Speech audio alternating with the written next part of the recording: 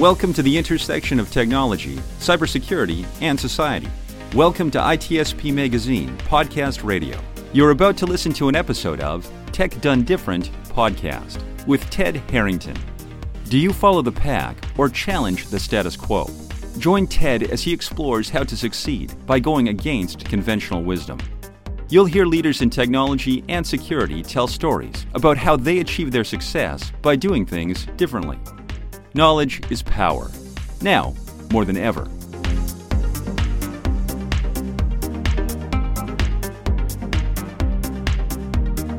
Welcome, everybody, to another episode of Tech Done Different. I'm your host, Ted Harrington, and I got my infamous co-host, Ben Schmerler, with me. Ben, what's going on, man? Hey, Ted, I'm infamous now? Yeah, I don't know what word I was going for, but we're running with infamous. So. All right, fine. I'll take it. Famous for a bad reason. Okay, good. And we have our special guest, someone that I've had the pleasure to work with for many, many years, Ian Hamilton, the CTO of Signiant. Ian, I'm really excited to have you on the show here. Thanks for having me. So I'm excited to have this conversation because what you guys have been able to do is something that I think a lot of our audience is really interested in, and that's take an idea and really, truly scale it. And you and I were chatting about this the other day. We were at a conference together, and we're just kind of chatting about where you are now versus sort of what's happened over the last many, many years.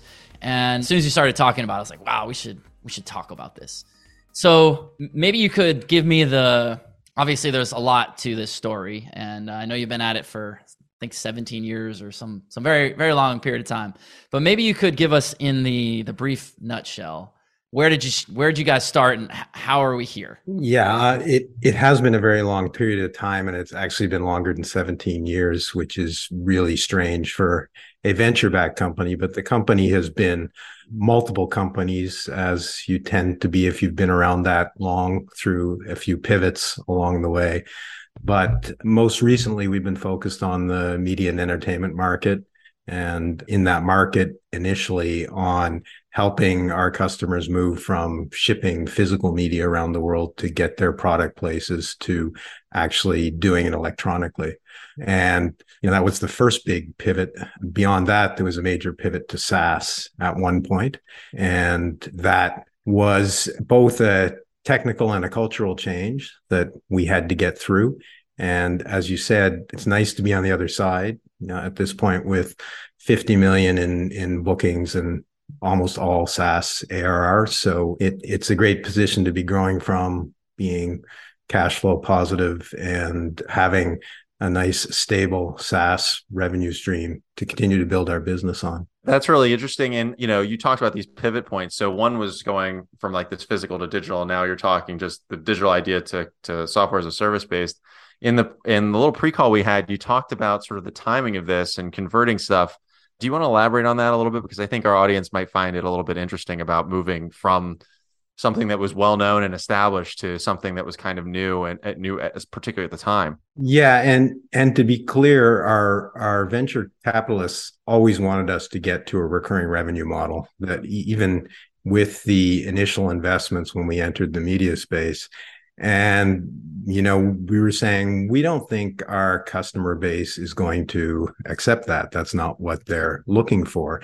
And even when we started our SaaS transition, we got a lot of funny looks from our customers saying, you're saying you want to operate this software for me and I don't, buy computers and stuff to run it on? Like, how does that work? That doesn't make any sense. I mean, clearly in 2023, it was obviously the right thing to do. And it's an obvious way that the software industry has gone. But back then there were some, sideways looks at what we wanted to do and why we were trying to do it. We were definitely pioneers in the media space in terms of delivering our software products as SaaS.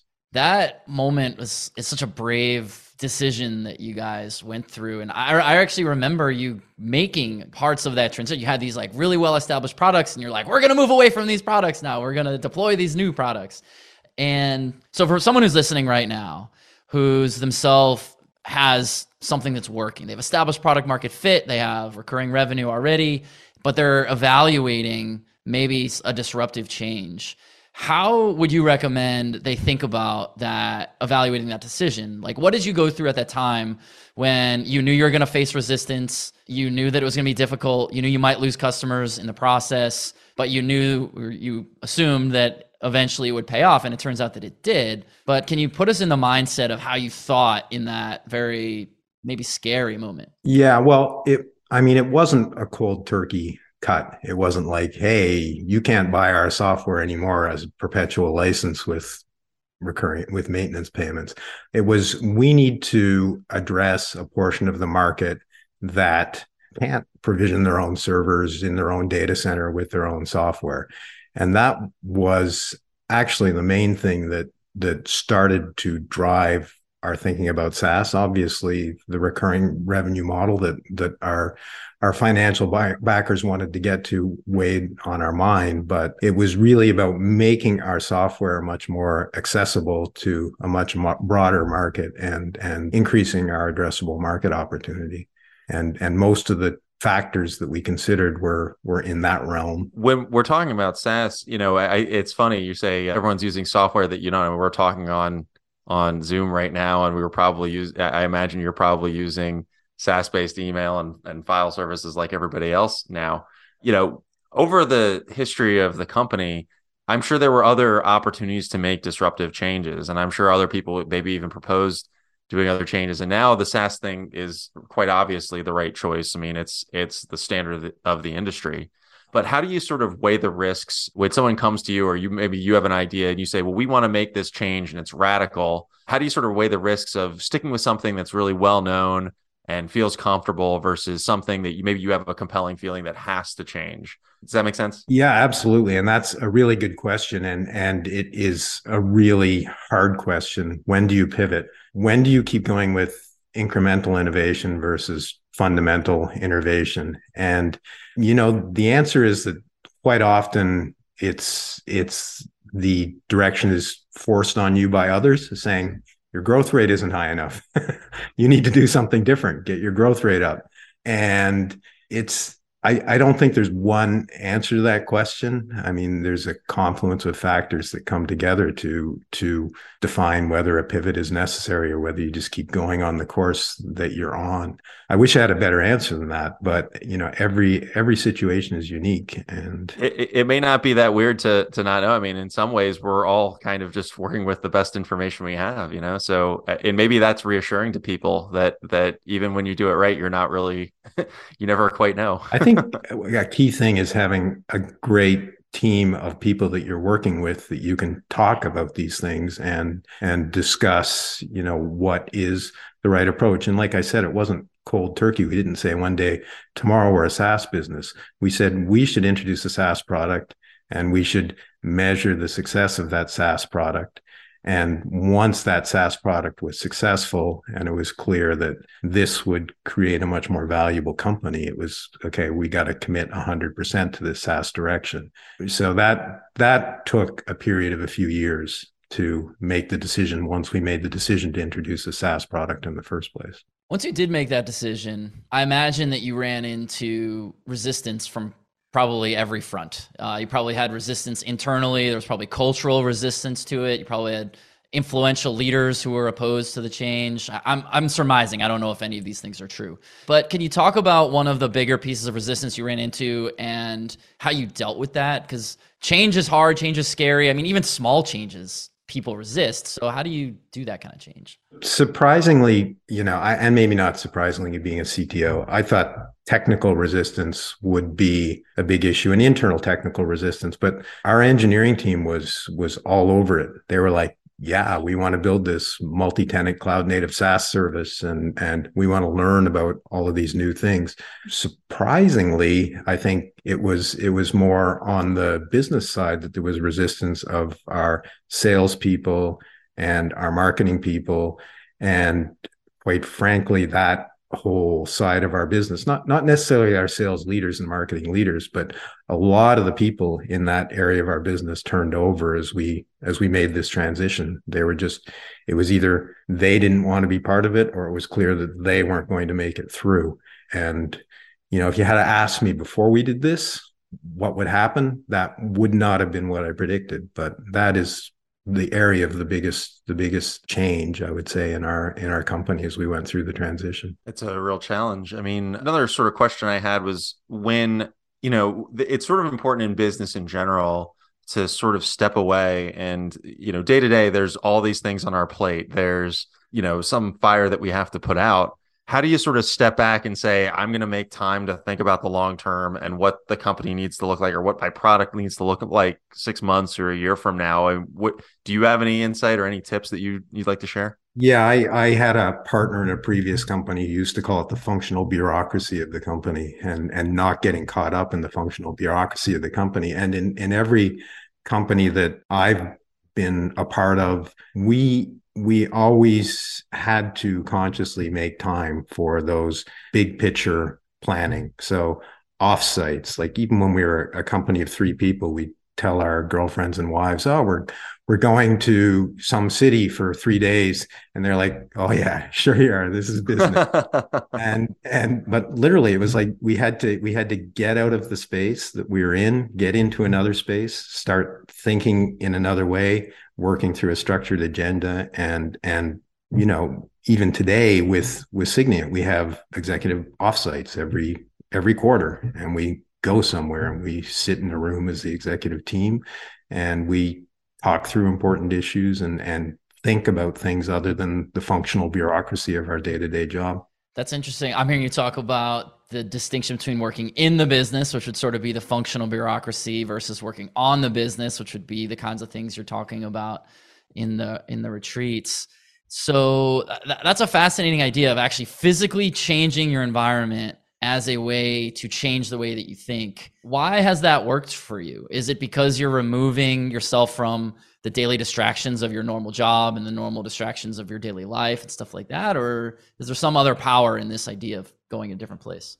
I think human beings are creatures of habit, and you will continue to do the same things unless acted on by an external force. So that just physically changing your environment, and it just makes us think differently and interrupts our habits as creatures of habit. It's funny you mentioned external forces. That's kind of where I was going next. Some of the big areas of change that you've had have taken place not just at any particular time. I think you mentioned one time that you were making a big change, and this was during the financial crisis in 2008. And I think there's an instinct that a lot of people have where something really big is happening, the banks are having or shutting down or something like that, and the instinct is to pull back. Well, we need to put things on pause. We need to stop. We need to rally the troops and cower a little bit and make sure things are safe.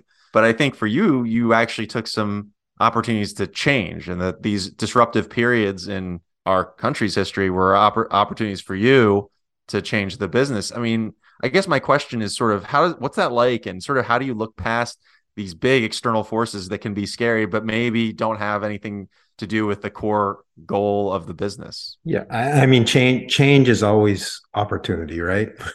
Opportunity to fail and opportunity to succeed. But I mean, I may have miscommunicated slightly around the 2008 financial crisis, because our perpetually licensed software business was actually going through quite a growth phase before we hit 2008.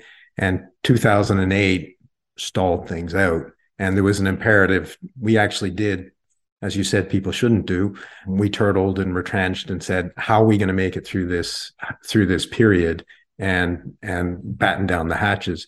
So it was actually coming out the other side where we made this transition. So as soon as we saw that things were moving in the right direction, there was another external force, which was our board decided to replace the CEO of our company, which brought in fresh thinking. And a lot of people who are great leaders have told me the secret to being a great leader is to talk to everybody about what they want to do and then get out in front and say, let's do it. So the new leader that we brought in, our current CEO, Margaret Craig, is a brilliant person, but a lot of what she brought to the table was just, yes, this thinking about SaaS is the right way to go, and help to convince everybody that their thoughts, which weren't yet convictions on it, were correct and to become convictions. So I don't know if I answered your question, but definitely for us, it was, and it has been on the other end of big disruptive events. Coming out the other end is where we've made our transitions, and fortunately successful transitions. That was a pretty cool insight that you just revealed about really leadership through change. The idea that I heard you describe listening is such an important aspect. So it sounds like this new CEO comes in. That's probably a pretty contentious situation for anyone, any leader to come into, and then has to not only gather support for herself as a leader, but really understand what it is that everyone's trying to do. And then once the vision becomes clear, to rally people around it. And it seems like listening is the heart of that. Is that a correct read on kind of what you guys have gone through? Well, I mean, I think if there's one thing I've learned in my career, it's listening is the heart of a lot of things. You know, the old adage, we have two ears and one mouth. We should use them that way is true. So I think, yes, listening and sharing ideas and making sure you're actually understanding what other people are telling you and not just using it as confirmation bias for your own ideas is critical to success in everything in life. What other tips do you have that you can maybe share about sort of staying a leader in your space? I mean, I think a lot of software companies that are in your shoes would be envious of the staying power and the ability to adapt in the technology space. I just feel like you have a font of knowledge that you could offer in that regard, staying relevant. Observing what's going on around you and changing with it to make sure that you're staying relevant. That sounds trite and simple, but it does come back to the question you asked earlier about when do you pivot, right? Like when is there an abundance of information that indicates that you should change the course you're on in a major way?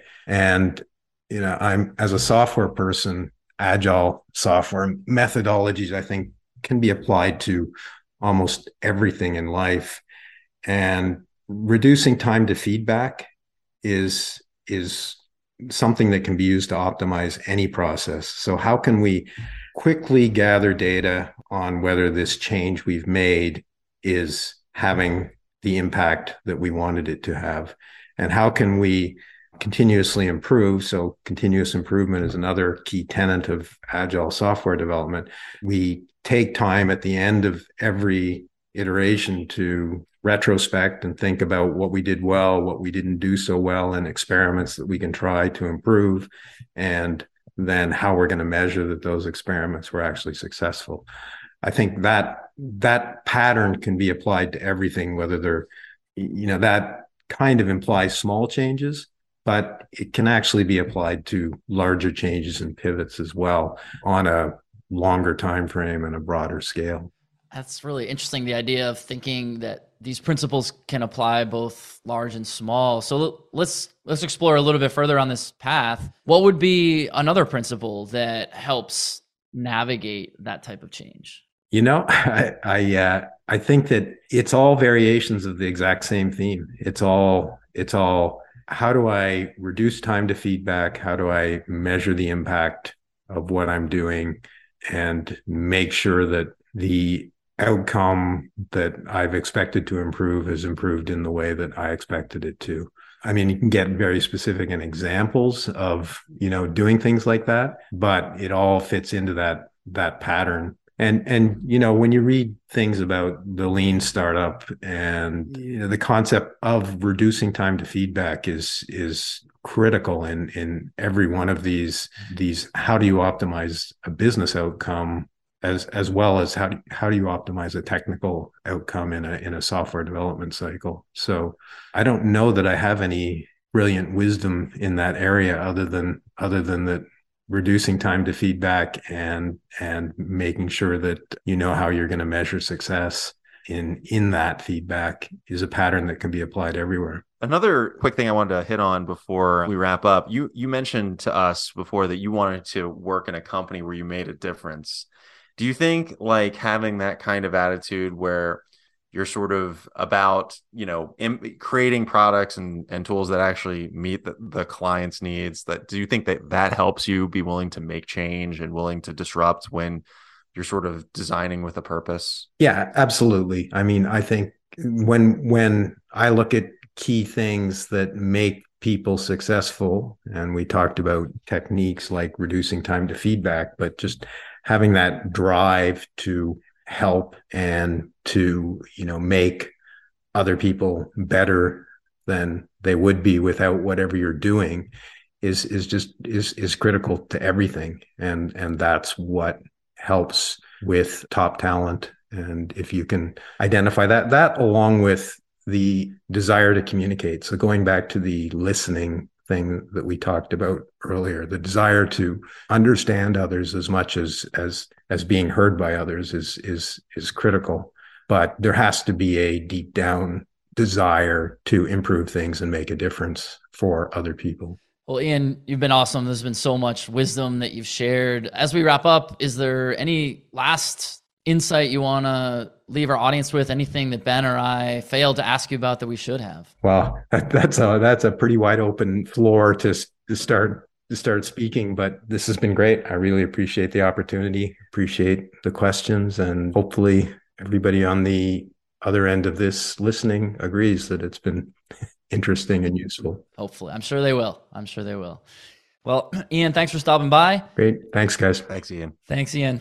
So Ben, what do we think? Ian he's the real deal, right? He has led an organization through many twists and turns to arrive at a point that I think many people listening to our show also want to do if they haven't done it already. What's your takeaway after hearing all this stuff from Ian? Software and technology is really like still a relatively young space, if you want to think of it that way. I mean, when you think about the success Ian and his company has had, it's almost like an eternity. I mean, it seems like ages ago. It speaks to a willingness to change and not get stuck on something. I've been in this space for a while. I mean, so have you.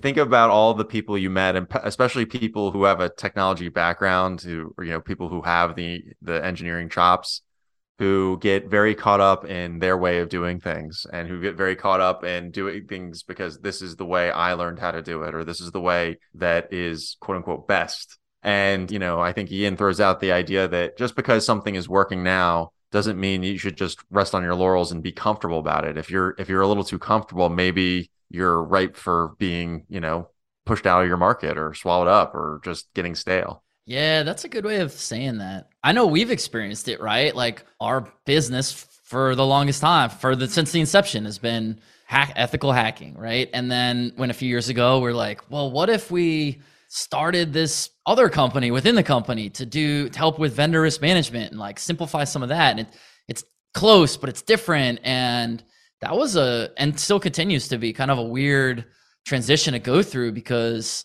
it is different and what we're doing is succeeding. And so why would we allocate effort and resources to start something new? And I think a lot of what Ian said is why, because this is how you grow a company, is you think about your problems in new ways. You think about your customers' problems in new ways. And that's where we're at, right? First of all, it's more interesting to change things up. It's more dynamic. It makes you sharper and better at what you do. It makes you question your expectations. The things that you assumed were good, we all need to be checked on that, in terms of just, the things that have gotten us to this point are probably not going to be the things that get us to the next point. I think we all could I think everybody could do a little bit better with it. It's all about being willing to, dip your toes into something different and seeing how the water feels. And then rather than being afraid of it and just not willing to go and take that plunge. We're never far away from a metaphor. So we're talking about cold I didn't plunge, even mean to. It just comes up. I know. It just falls out of my mouth. I think that's why you and I get along, because we talk to each other in metaphors. Like, I wonder if someone listening to us talk to each other would be like, what are those guys even saying? They're just talking in sports metaphors right now. Yeah, we can have our own version of the SATs that are just weird tech metaphors. I love that. It's like, disruption is to water polo as that would be it. We had to fit Tom Brady in there somewhere. I love it. I thought that was a really cool chat, and I've known Ian basically the whole time we've been doing ISE, and so I've known him for a while, and it's just so fascinating to watch like what they're doing and see the way that like they're following their business plan and adapting as needed. But there's so much, even though I've known him for so long, there's so much about the story that I don't know. And it's fat. I mean, that's selfishly, that's what's awesome about having a show like this. You can get people that you want to hear their story and you want to learn about because you're curious. You put them on the show. Right? Definitely. I guess I would say to the audience is if you've been around business for a while, think about like the people that you've done business with, and I think about when I started off in the mid 2000s, the people in the medical record space who didn't want to digitize, they still wanted to do things by paper. And that was the way they did it. And they didn't want to invest the costs and things like that. And a lot of these businesses are just gone. Like they don't exist anymore versus these ones that were very much willing to go out there and recognize that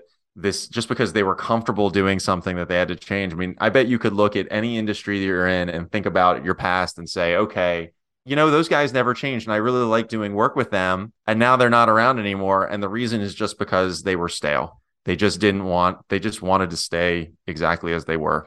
And I can't think of too many industries or even avenues of life, hobbies, personal crafts, whatever it is, where you could do that sort of thing, especially now in 2023. It is interesting, the idea of stale. I got an email yesterday from a friend of mine whose email address was from Hotmail. And I was like, they still make these things? I mean, I don't know. Did Hotmail... I guess I'd need to understand how. Well, it's hot. I mean, it says hot in the title, so it's good. It's good. But I mean, they were an early leader, and certainly something like Gmail is better than Hotmail. Gmail today is better than Hotmail today, or at any point than Hotmail was. But like, is that because Hotmail was stagnant or what? I don't actually know the Hotmail story, but I know that they are no longer relevant. Somebody could be listening to this and you're talking about Gmail or saying, Gmail, why are you using that? Everybody just talks on Signal or something like that, or, and I'm not saying that that's the right attitude necessarily, but it's more like we should be willing to open ourselves up to new ways of doing things. I mean, now, of course, the hot thing is ChatGPT. Everyone wants to talk about how they're using ChatGPT to solve their business problems. Now, I don't know what the future of AI and ChatGPT is, and I don't think anybody really knows what the future is, but I think it's pretty foolish to ignore it or to pretend like, I don't want to mess with that kind of thing. If you're touching the space, you should at least dabble in it. You should at least see what this thing's all about and understand how it might impact the way you work or your industry. Yeah, and it sort of came out of nowhere too. Yeah. Well, maybe that's a good note for us to end on. We give people some homework. Go look up ChatGPT. Yeah, go look up ChatGPT and make goofy stories on it, like I do. Yeah, and give me a metaphor. I'm gonna go have ChatGPT write me some metaphors that we can use in the next show. Maybe they won't be as good as my metaphors. I can tell you that. Give me a less good metaphor than what Ben would do. All right, cool. Awesome, Ben. Well, this has been fun. Thanks for another good chat. Talk to you soon. Yeah, totally. Thanks, Ted. For everyone listening, can learn more about the show at tedharrington.com/podcast, and we'll catch you next time. We hope you enjoyed this episode of Tech Done Different podcast with Ted Harrington. If you learned something new and this conversation made you think, then share itspmagazine.com with your friends, family, and colleagues. If you represent a company and wish to associate your brand with our conversations, sponsor one or more of our podcast channels. We hope you will come back for more stories and follow us on our journey. You can always find us at the intersection of technology, cybersecurity, and society.